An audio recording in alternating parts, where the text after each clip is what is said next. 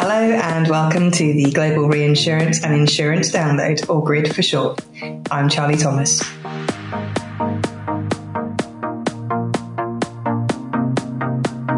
The GRID is a podcast powered by Eames Partnership, in which some of the world's top insurance and reinsurance executives discuss the secrets of their success. In this episode, our focus is culture. I think the power of collaboration today is what distinguishes Arch from a lot of our peers. Training people, sharing information, those things I think become critical in these environments. Very early on, we set up our mission and values, and I think that's a big influencer on how people see a culture. We're going to be asking our panel of insurance executives how the COVID-19 pandemic has made them rethink company culture, and how they ensure that it permeates to office, remote and hybrid workers. But first, a question for you. How important would you say a company's culture was to its overall success? And has that importance changed over the past decade? Let's start with Vantage's CEO, Greg Hendrick. I think it's equally important. I think it's always been a key thing. I was fortunately, to spend a lot of time with Mike McGavick when he was the CEO at Excel, and he had a way of saying it that I've always loved, which is a successful company is always going to have strategy, people, and culture in tight alignment and in a reinforcing circle. And culture has just always been a piece of that. And you can see it over the years in firms that had great culture that have survived, firms that have not had great cultures that haven't survived. I think it's equally important today. I think it's a little more challenged today in the specific moments of COVID because it's harder to keep it going when you're all virtual. But over time, that'll ease up as well. And it will continue to be one of the core things that attracts people to an institution. And they know it when they see it. It's a very hard thing to put your finger on. Here's Steve Arora, RSA Re CEO, with his take. Well, I think culture has always been critical to success. What might be different, or what is different in today's generation, is that the expectations have probably changed for a new generation. So in my opinion, traditional corporate behavior just doesn't work. Meaning old fashioned or what worked decades ago just doesn't work today. And I think you need to be human. You have to be relatable. You have to be vulnerable. And those are the types of approaches that works well with the generation of colleagues that we have today. Steve went on to talk about the importance of communication, saying it was critical to communicate honestly and frequently without the use of spin. So when you communicate, it's got to be frequent, it's got to be honest, it's got to be open, and I think you got to avoid spin. And people just don't appreciate that. And there's nothing wrong with being realistic and honest in your assessment. And I think what's also critically important is to have values. So beliefs and purpose, taking a stance on key issues is super important. Shevawn Barder, CEO of AM Re Syndicate, also talks about the importance of the communication of company culture, particularly in the modern age of LinkedIn and Twitter. Increasingly, I think corporate culture has become very important because there is such a level of transparency due to social media. So I think it's, social media is everywhere today, and it's, internal and external. So, communicating your corporate culture in an external sense into the marketplace and having the market buy into that corporate culture, particularly as a brand, I think that is very relevant today. And particularly coming out of a pandemic when everyone has spent a year sitting behind a computer, I think corporate culture has become even more important because people haven't been together. RSA Luxembourg CEO Rachel Conran agrees that social media has been a game changer in how potential employees learn about company culture. If I look at Glassdoor, am I entering a company with a toxic culture? And we've all worked in some companies where the culture just really has been the reason we leave. It tends to be you don't like your boss or you don't like the culture. And one of those two factors is mostly the reason people leave corporations. And we spent a lot of time on this. Charles Gwendamore, the CEO of the whole Intact Financial Corporation, actually wrote the values of the company himself. He's very passionate about it. And when you listen to him talking, he didn't pay for somebody to come in and write those values on the wall, in the cantina, in the brochures, in the annual report. He and the team sat together to think about this. And I think it's fundamental to building, particularly a services company where the product we sell is not very tangible. I think the values we exude on a daily basis to our customers, our brokers, our colleagues is essential. And I think it's something increasingly companies are focusing on. RSA Re CEO Maamoun Rajeh also spoke about the importance of values, noting that for him, while culture is something that evolves, company values should stay the same. Values are stable. Your values that you deeply believe in and you impress upon the team remain pretty constant over time. But as the market demands evolve around you, your culture does begin to evolve. And the critical part of it is the team is aligned, and that the culture is the sum total of what the team brings together. It's not anything that is subscribed or made up. It's something that the team deeply believes in. We used to always think that culture is like embedded, but it's not. It really isn't. Our culture today is different than it was 3 years, 5 years, 10 years ago. There's a fabric that holds it together, but the values don't change. Vantage's Greg Hendrick also talked about the importance of values and how over time that can lead to an evolution in company culture. One of the best definitions I've heard is it's what's in the air that tells you what to do when there's nobody in the room to tell you what to do. And so by that definition, you can't dictate it top down. It's got to be the way people come together and live it. So to me, there's a core culture you start with that has a core set of values that you're not going to turn those over completely and go from being a collaborative environment to an individual performer environment.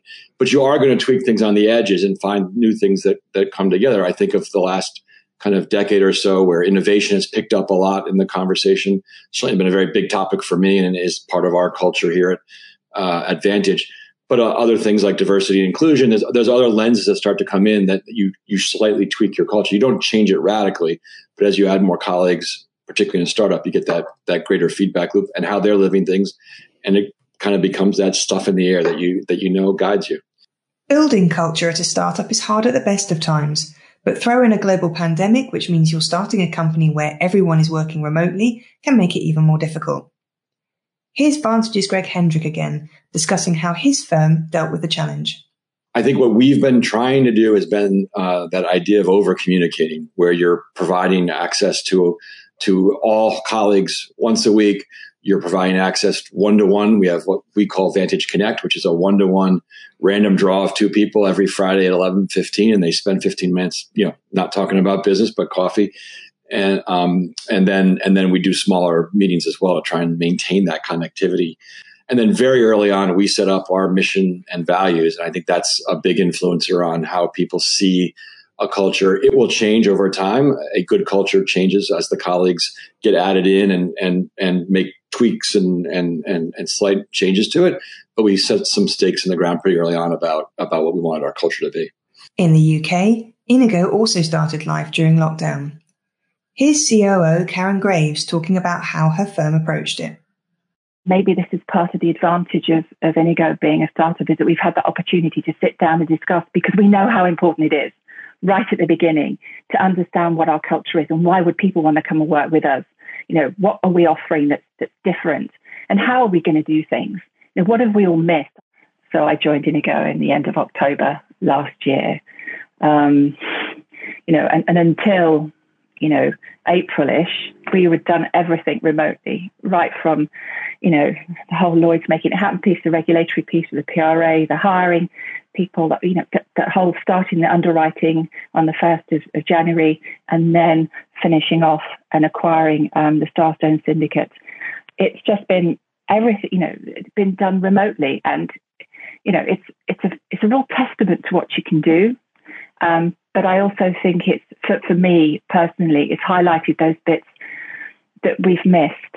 And how do you build a culture when everything is remote? How do you create that sense of feeling and camaraderie and collaboration with your new colleagues until you can actually get together? And one of the big things around this for me is, how much my very wonderful, brilliant younger colleagues have potentially missing out, not only with Inigo, but before, wherever they were engaged before. You learn a lot in the office by seeing and doing. And I think that's something that I worry that younger colleagues will miss out on. Maamoun Rajeh at Archery was also concerned about his more junior colleagues. It is very challenging, particularly for the less experienced group in our team. Nothing beats that daily interaction that you have. But the silver lining of remote and virtual kind of connections is that you can be a lot more inclusive, and you can bring people in. All they have to do is dial in, right? And so you have to be a bit intentional about it. And we try to involve, and we have over the last 18 months involved more people in more projects than we ever have. And I think that's kind of how you try to keep the values and the culture permeating through the team and keep the team on edge, keep the team engaged, is just through involvement. And we can do it a lot easier in this environment than we have in the past. For Rachel Conran at RSA, remote working had undoubtedly brought some positives, but she was prepared to acknowledge that her firm was still on the journey to turning good intentions into actions when it came to pursuing company strategy. We've had to learn a new way of doing that. We've had to learn a new way of bringing people up through the ranks. If you know how to do your job and you're highly competent at your job, it's probably easier not to have colleagues around you.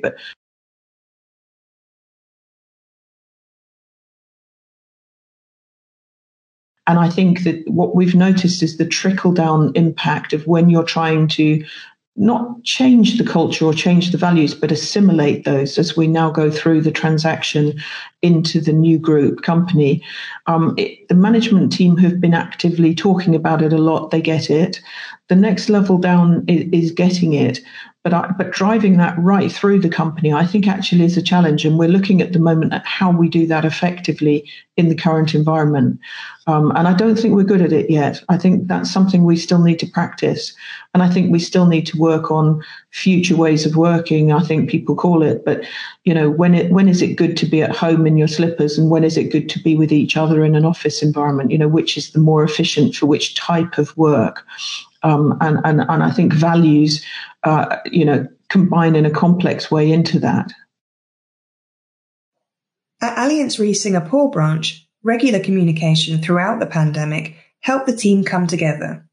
But as regional CEO Kenrick Law notes, it was important to bring them together for some fun too. At the same time, it's also important for the team to organize casual catch-up, staff calls, and so on, just to share what fun things they've been working on, what new hobbies that they're having. So for us, for example, we have quarterly staff calls, and we committed to ourselves not to talk about business in those sessions. So it's purely a discussion on, what are the fun things that people are working on doing right now, or working on, what kind of projects. Improving staff well-being was also a key consideration for Axis Re's Steve Arora. This has been a tough time for everyone, for leaders, for employees, and there hasn't been really any precedent. So I think support has been very valuable. And so whether it's providing office equipment or saying you have additional time off, encouraging more balance, providing the occasional pick-me-up gift, talking about tough subjects like mental health, or just being empathetic. I think really supporting people has been valuable, and we've seen our engagement levels go up tremendously in a tough space of time or in a tough environment. And I think it's because there's that power in providing support and leaning on each other. So that's one thing. I think you got to find a way to have fun.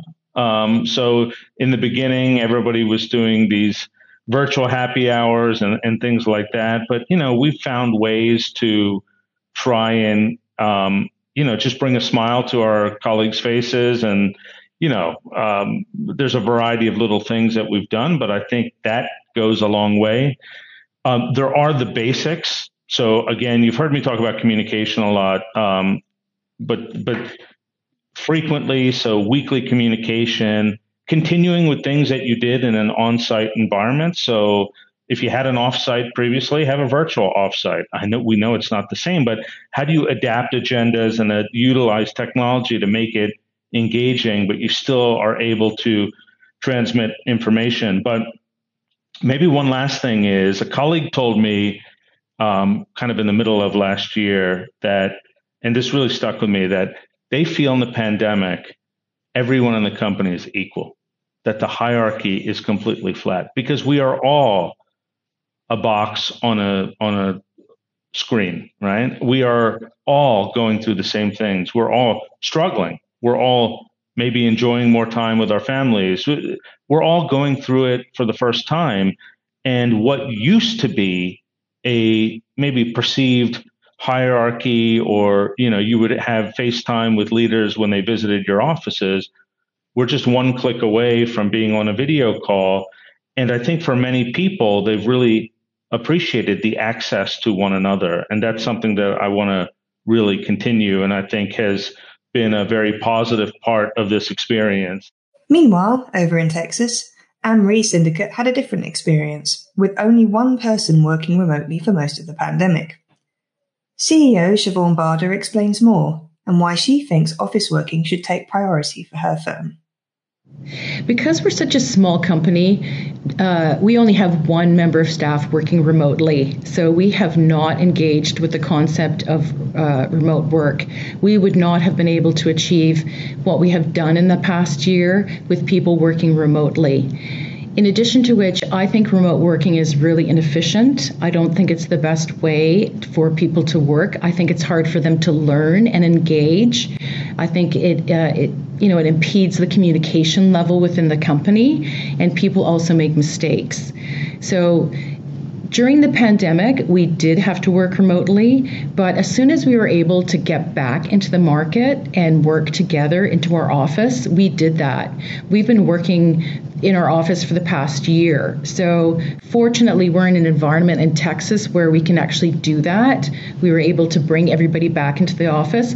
But I really think that that's how people work best, when they can communicate and learn from each other. When they aren't sure about something, they can communicate that. Problems can be resolved more efficiently and quickly. And, we've written the most amount of business this year than we ever have.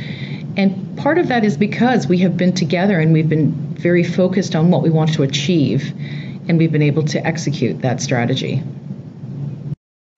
Now, I don't want Shevawn to be misrepresented here, so let's be clear. Her position is of someone who is anti-remote working, but not anti-flexibility. We spoke for some time about the positive attitude change COVID-19 had brought in terms of offering better support for working parents, for example, but also recognizing that presenteeism doesn't guarantee successful outcomes. Family obligations are very important. We don't want anyone in here being unhappy. And so if people have to leave early for whatever reason, I'm completely sympathetic to that. It's really just important to make sure you cover the bases. But I take a long-term approach to all the employees that work for us. So as I said, I don't want to lose anyone. So you have to engage with practical realities and really support people in their home environment, and allow them to, get home when they have to pick up their child or do their grocery shopping or things like that. I'm completely relaxed about that. I'm not in any way like that old school punch the clock type of thing, You just have to have some flexibility, I think, today. So what will the new normal look like? How can we transform from fully at home to flexible working and ensure that culture still permeates through all levels? Here's Karen from Inigo again. And so as we look to what the future might look like, and who knows what that is, because the goalposts keep moving all the time, I think that flexible hybrid style is something that we've adopted and we will keep. But I think it's the balance needs to be there between having people being able to have flexible and more balanced working lives, but recognize how important it is to build something together and the benefits that you get from that. So, so it's been an interesting ride so far, which continues. And I think it'd be interesting to look at the end of this year to how far we've moved from, say, end of June to September to, through another renewal season. How we will look and feel at the end of this year, and will we see a drift back? I think we're very, that one size fits all has gone, hasn't it now? So what you need to provide, I think, in a working environment for your colleagues differs very much on an individual basis. And so trying to build a space, a flexible framework that works for everybody is a challenging prospect, I think.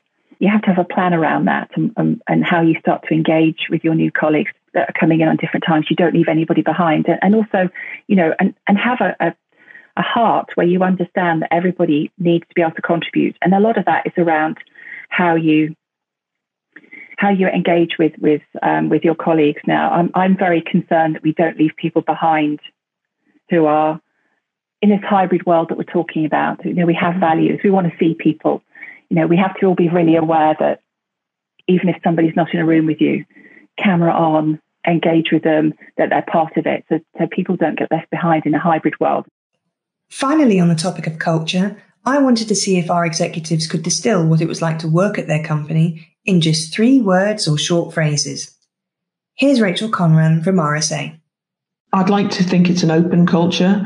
It's a culture with a lot of trust at the center of it, and a lot of respect. I think those would be the 3 things that I think I would hope are driven throughout Europe. Here's Steve Arora at Allianz Re. Okay, maybe more than 3 words, but I would say performance-based would be one topic.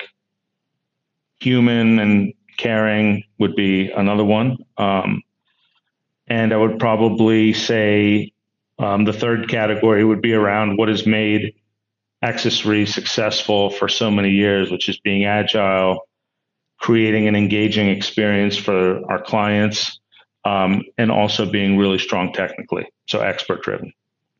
RSA Re's Maamoun Rajeh picked collaborative, respectful, and driven as his 3 words. Here's his explanation. I think the power of collaboration today is what makes Arch distinguishes Arch from a lot of our peers, and everyone aspires to this, and everyone believes that they do a good job here. But the reality of collaboration is that as leaders, you become part of that journey. You are one voice in the room, and you're there to guide. But collaboration across the group just makes that group punch collectively a lot harder than any one individual can. And like I said before, decisions have so much more implications. They're bigger decisions. They have permeating effects, and therefore we believe deeply in collaborating. And a lot of our success we ascribe to the ability of and to our practice of getting together and making decisions as a group. Here's Vantage's Greg Hendrick again. Well, innovative, analytical, and collaborative. For me, those are 3 core pillars for us. We want to be creating new streams of revenue, that we're not just fighting over the old premium, that we're solving new risks for people in the innovation category. Technology, we believe, has changed a great deal and allows a lot greater analytics than we ever had before. And then, if I spoke earlier, servant leadership, collaboration clearly is key in that nobody, particularly again in this modern, fast-paced world, you can't control everything. You've got to be helping each other to get the best outcome. So innovative, analytical, collaborative. Next up is Kenrick Law, Allianz Re's regional CEO for Asia Pac, with his thoughtful take. Well, the first one is loyalty. One thing struck me when I first joined this company is how many people celebrating long-term service awards, basically. So some of them stay on for 20, 30 years. So quite a long time. So I would say loyalty would be one. Number 2 is the learning culture, not just by attending classes or attending conferences, but also the willingness to take on job rotation, job swap, job shadowing, and so on. I think that's something that's really interesting. So not only the staff are happy to do that, but also the managers are also encouraging their staff to do so. To keep on learning by attending conferences or courses, but also job rotation. So the third one would be customer centric. So different parts of Allianz world would definitely put our clients in the center of everything that we do, which is important for a company like us to be customer focused, actually. So those are the 3 words I would be able to share. Not everyone kept to our 3-word limit. Karen Graves at Inigo opted for 3 must-haves rather than 3 definitions. So I'm perhaps not going to define Inigo's company culture in 3 words, but I'm going to define 3 things that I think are important in a working environment. Okay, so I think it's being collaborative, it's having an open culture, and it's a company that is engaging and has energy. I think they're really important qualities to have, so that you feel enlivened when you come to work, that you understand why, we all have to, generally speaking, come to work, make it a great place to come to work, make it somewhere that you like to turn up every day because you like the environment, you like the way we do things. The work will be hard because it is in every agency and broking house. The work will be challenging, but be collaborative. I see sometimes our business has got quite siloed, and I love it. This is not 3 words, is it? Sorry. But I love it that we have an opportunity to be collaborative with people who sit somewhere, have sat somewhere for a while and have some great insights into a different bit of the business, but for whatever reason, haven't been able to provide that thought or input. And we're going to give our final word to Shevawn Barder, CEO of AM Re Syndicate. She elected for positive, progressive and professional. That last point was one I got her to expand on. So to me, professionalism, it almost encompasses many things. It's almost even as simple as what employees wear in the office. I mean, I don't expect employees to wear suits, but if we have visitors, I expect them to wear suits. I think that increasingly there's a kind of lax attitude, towards professionalism. And I think, again, this comes from management. It comes from top down. And it's looking at the analytics that we produce to make sure they're tight, accurate, executed to a proper time scale. And we review all the information that we deal with from the top down. I think it's, employees' approach and appearance. I think that they have to look clean, tidy, and well put together, because I think that basically translates into their work environment and their approach. Again, I think that's a concept within professionalism. And then I think it's also dealing with your client base and understanding, a structured kind of format with regards to how you manage people. And on that note, we'll bring this podcast to a close. My thanks to all of our participants for this episode. Please subscribe to The Grid to ensure you receive our next one, which looks at the question of finding the right capital partner for your business's success. See you then.